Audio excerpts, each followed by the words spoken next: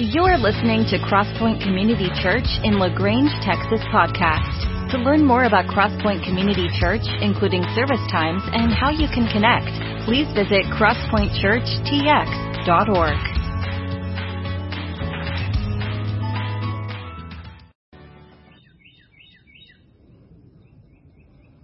Hey, good morning, Crosspoint Community Church. It's Pastor Chris here, and I just want to take a moment this morning and just, acknowledge, I'm not where I'm normally at, and that's the obvious, but I'm at an undisclosed location, and thinking about you guys, and as we continue our series Next Door, and this idea of blessing our neighbors, blessing our community, and blessing our world as we grow in a deeper intimacy with Jesus Christ.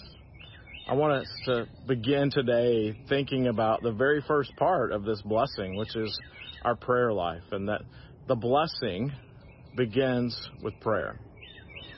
So how does blessing our neighbors require prayer? Well, if loving God with all of our being requires us to love our neighbor, it definitely makes sense for us that talking to God about our neighbors is the first step.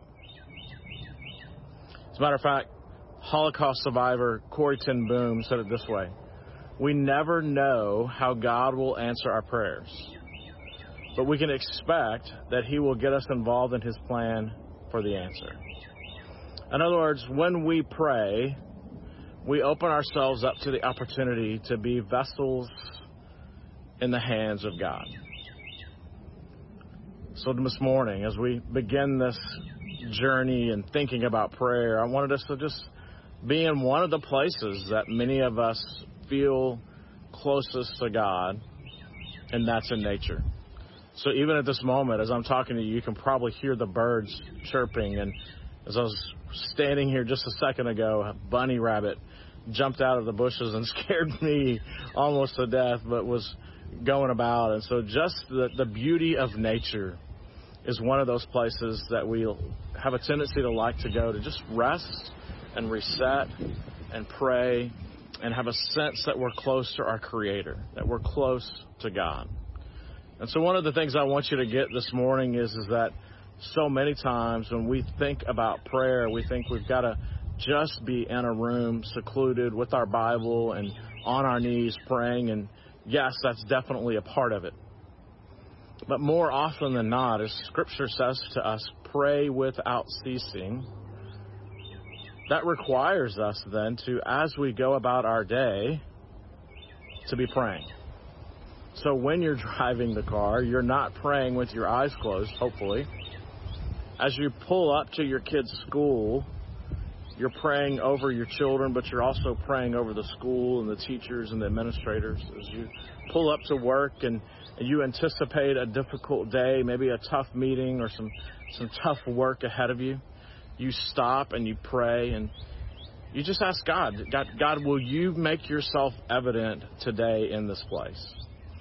And so this morning, as we think about this idea of the blessing begins with prayer, and that it should be obvious for us to understand and to know that we have to pray for our neighbors, whether that's literally our next door neighbor, whether that's our neighbor at work, whether that's our neighbor at school, wherever that neighbor may be, that God wants us to pray without ceasing. And one of the things that He wants us to be praying about is those that we come in contact with. Because we do not know what is happening in their life. And so it gives us an opportunity to begin to allow God to open up our eyes, our spiritual eyes, to see our neighbors in a different way. That they may be in the midst of one of the most difficult seasons of life. And just by us interacting with them and interacting them with an open heart and an open mind, because we've prayed for them, can change everything. Even thinking about prayer, Jesus, whenever He began His ministry in Luke chapter 4, it says to us that Jesus, after His baptism, was led by the Holy Spirit and went into the wilderness for 40 days, and He prayed and He fasted. So when Jesus began His ministry, right after His baptism, the very first thing that He did before He began His public ministry was to spend 40 days away in intentional prayer and fasting, to be ready for what God had for him for the next few years that were ahead. And immediately in the midst of that 40 days of prayer and fasting, as we see a little bit later on in Luke chapter 4 and in John chapter 4, that Satan came and tempted him. And that one of the ways the scripture says that he was able to overcome temptation was by the fact that he had spent time with the Father and had power and authority from the Father because of the intimacy of his relationship and also because of his knowledge of the Word. But also not only when Jesus began his public ministry, but also when Jesus was to choose the disciples, those guys that were going to hang around with him and have those intimate moments with him over the next 3+ years. He went up to the mountainside and he spent time praying. He set aside. He knew he had an important decision and important decisions to make, and he sought the counsel of his Father.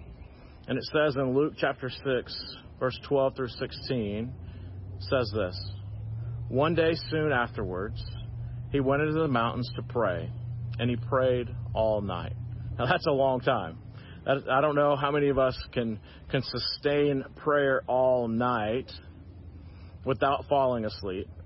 But Jesus had a seriously massive decision ahead of him, and he understood the magnitude of that decision.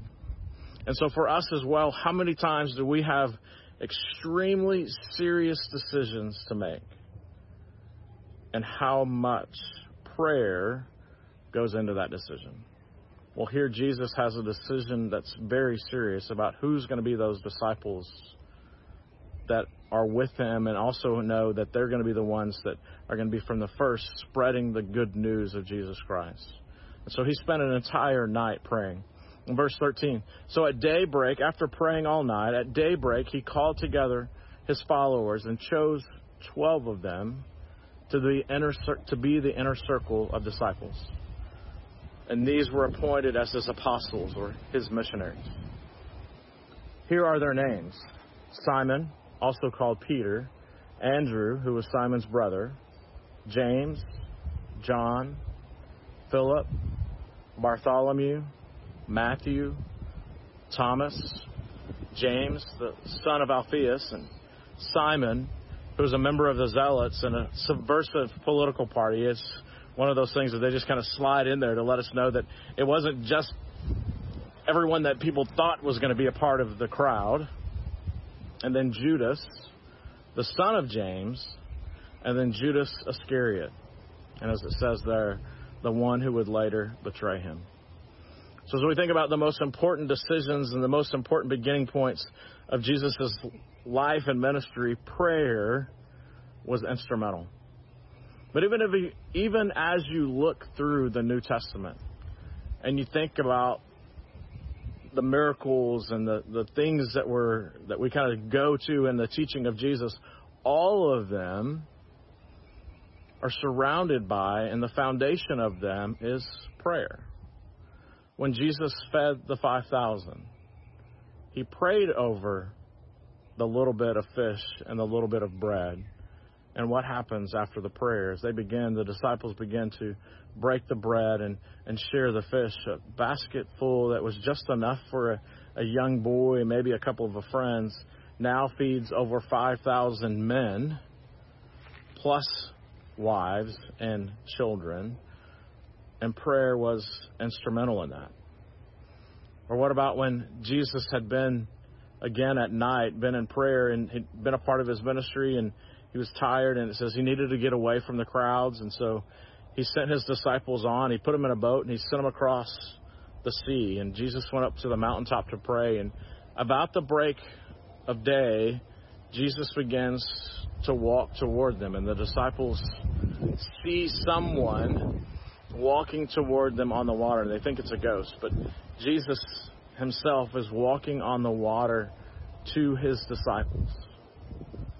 And that incident happened after Jesus had spent an extraordinary amount of time with the Father. Or even as Jesus is about to go to the cross and he sees and understands what's ahead of him, the magnitude of The cross is before him. And so what does he do?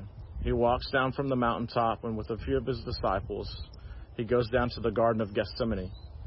And he says to his disciples, Peter, James, and John, and says, hey, you guys stay right here and pray for me. We got some serious stuff is about to happen, and y'all don't understand the magnitude of it, but pray for me as I go and pray. And so Jesus goes into the Garden of Gethsemane and prays 3 times, and each time with great weeping and just overcome with grief because he knows what's happening. Even as Scripture tells us, to the point of bleeding, sweating blood. He understood what was ahead, but even in the midst of that, instead of trying to solve it on his own, he went to his knees and said, Father, if there's any other way than this, provide an option. But that was his prayer. And that's for some of us. We have moments that are moments of crisis of faith and life, and we cry out to the Father, if there's any other way than this, please do it. But if this is your way, then I'm in. And then even on the cross, Jesus prayed, Father, forgive them, for they know not what they do. That's a prayer. That is a prayer to the Father for us. We did not know what we were doing. So if Jesus is our example of the Jesus life, of what it looks like to be a Christian, and if Jesus prayed, then why don't we pray? Or why don't we even pray even more? Well, I mean, honestly, many times we say that we're too busy. That we have this mindset of it has to be 30 minutes or an hour. It has to be in a room. It has to be whatever that you kind of have bought into of what prayer is. You just tell yourself that you're too busy to pray. But the Scripture says, pray without ceasing. Wherever we go, pray. So maybe we're actually too busy to not pray. If prayer was a part of Jesus' life, we should be praying even in the midst of our busyness. Or maybe you're like I have been at times, and just honestly, you just doubt whether prayer really works. Does prayer really work? But I've seen it too many times where someone prays and there's an immediate effect. But many times it's maybe not immediately, but within a few days, a few weeks, a few months, or even a few years, the effective prayers of man do much.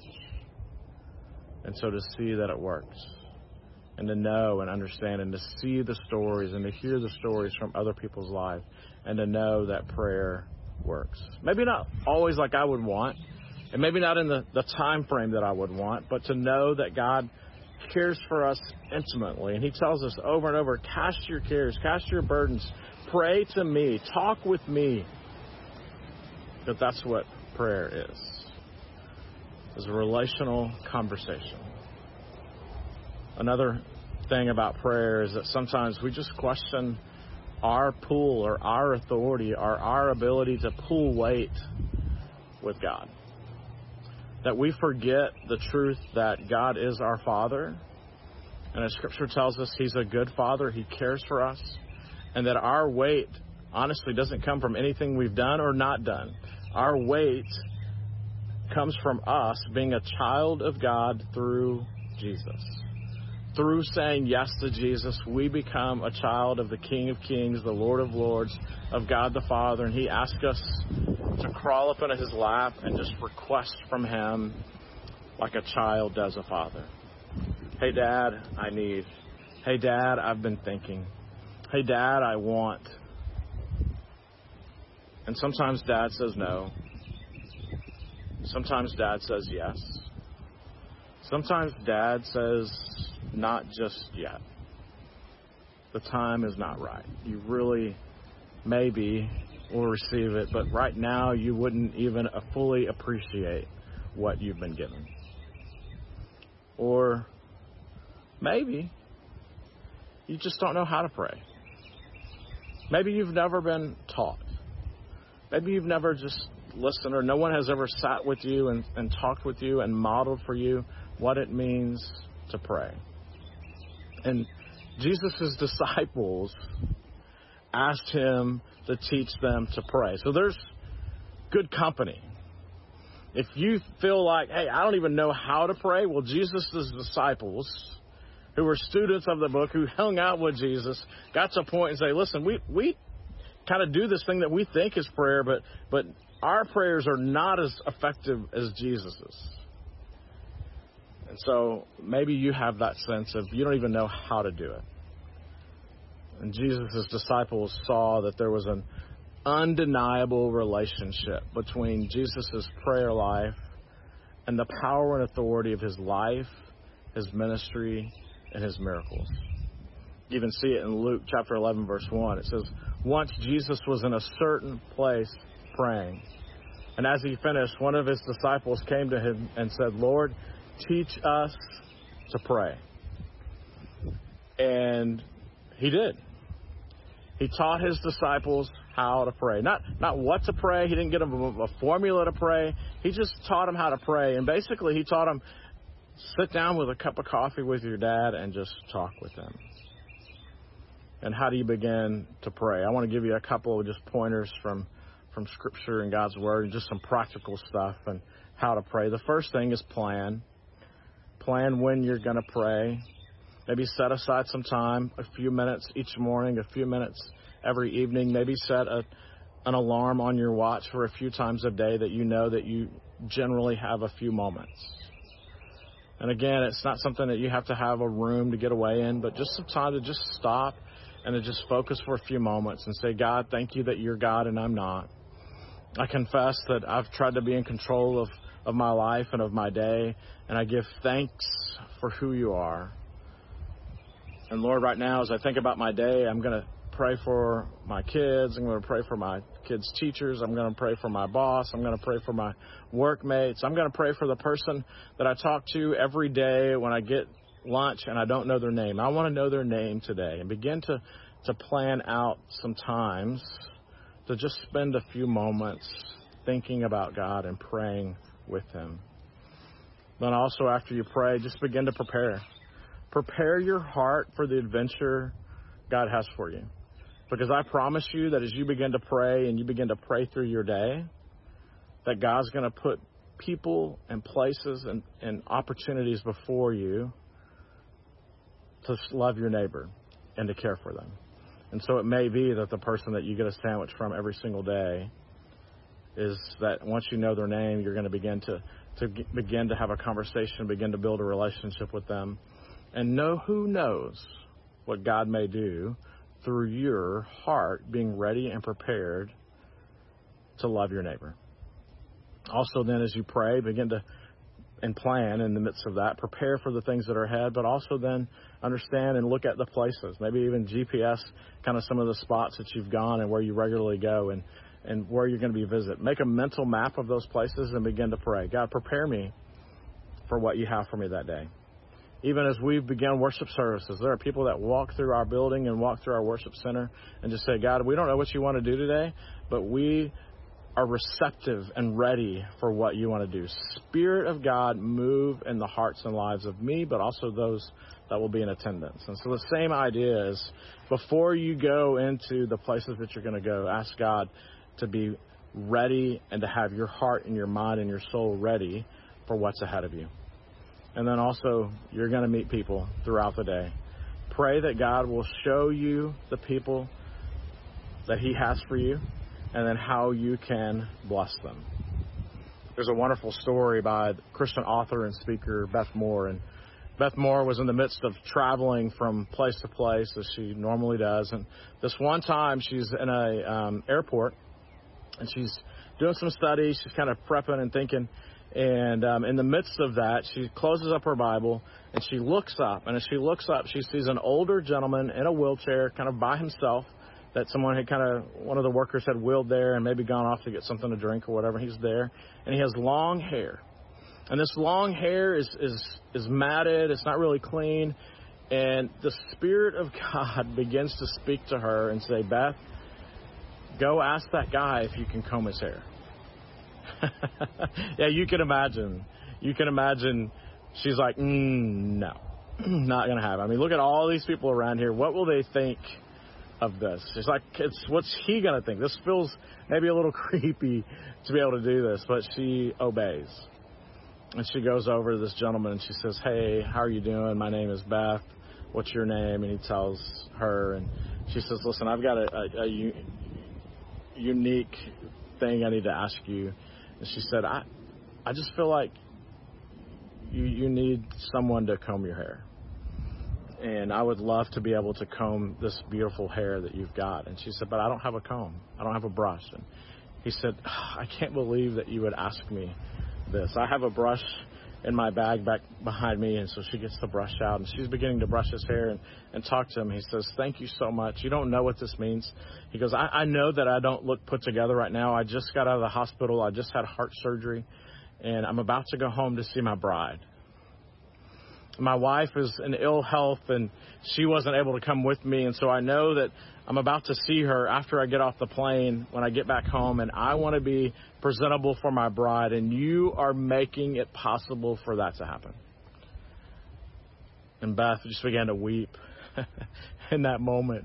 And she's like, such a simple little prodding from the Spirit of God made it possible to make this older gentleman presentable for his bride. And as she finished combing his hair, she sat down in front of him and looked at him and she said, sir, I just want you to know that I thank you for allowing me to comb your hair, number one. And number two, I want to ask you a question. Do you know my Jesus? And the old man began to tear up and he said, thank you so much for what you did, but also thank you for asking me that question, because yes, I do know your Jesus. Your Jesus is my Jesus, because my bride would not be my bride if I had not said yes to Jesus over 40 years ago. That was the number one requirement of my bride, is that we together would know Jesus and grow together in him. Beth, thank you for your obedience. Church, we are the bride of Christ. And a part of our calling as the bride of Christ is to comb the hair of those around us that we may not know. We may not know their story. It may feel a little out of our comfort zone. But that's what it means. That's what it's like. That's the adventure of being a follower of Jesus. Saying, today is not my day. It's not my agenda. Father, I want to be a blessing to those around me.